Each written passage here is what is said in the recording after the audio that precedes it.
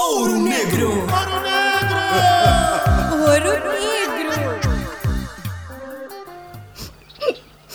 Amiga, estás muito para baixo. O que é que se passa? São os meus pais. Ei, calma. A minha família arranjou-me um noivo, amiga. Mas tu só tens 16 anos. Não estás pronta para casar. Eu sei, não quero casar agora. Quero terminar a escola e depois ir à universidade.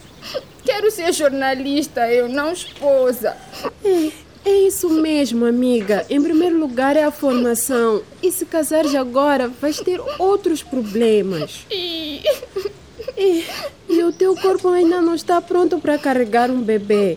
Se engravidares antes dos 18 anos, podes ter tensão e o teu bebê pode nascer antes do tempo, pequenino, com baixo peso.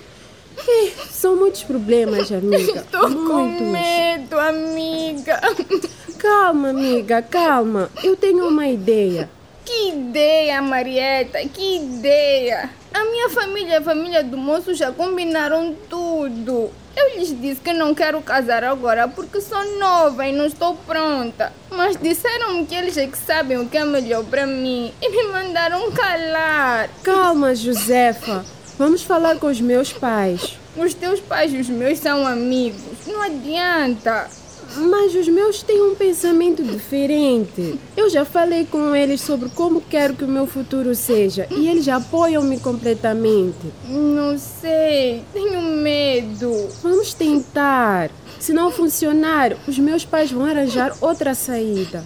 Os meus pais não vão aceitar. Tu não os conheces. Relaxa, Josefa. Se a conversa falhar, vamos ligar para a linha 116, que é a linha Fala Criança. Há uma lei contra casamentos prematuros em Moçambique. Tá bem, amiga. Vamos já falar com os teus pais. Primeiro a escola. Casamento só depois dos 18 anos. Caliro Adide. Programa de empoderamento da mulher e sensível à nutrição.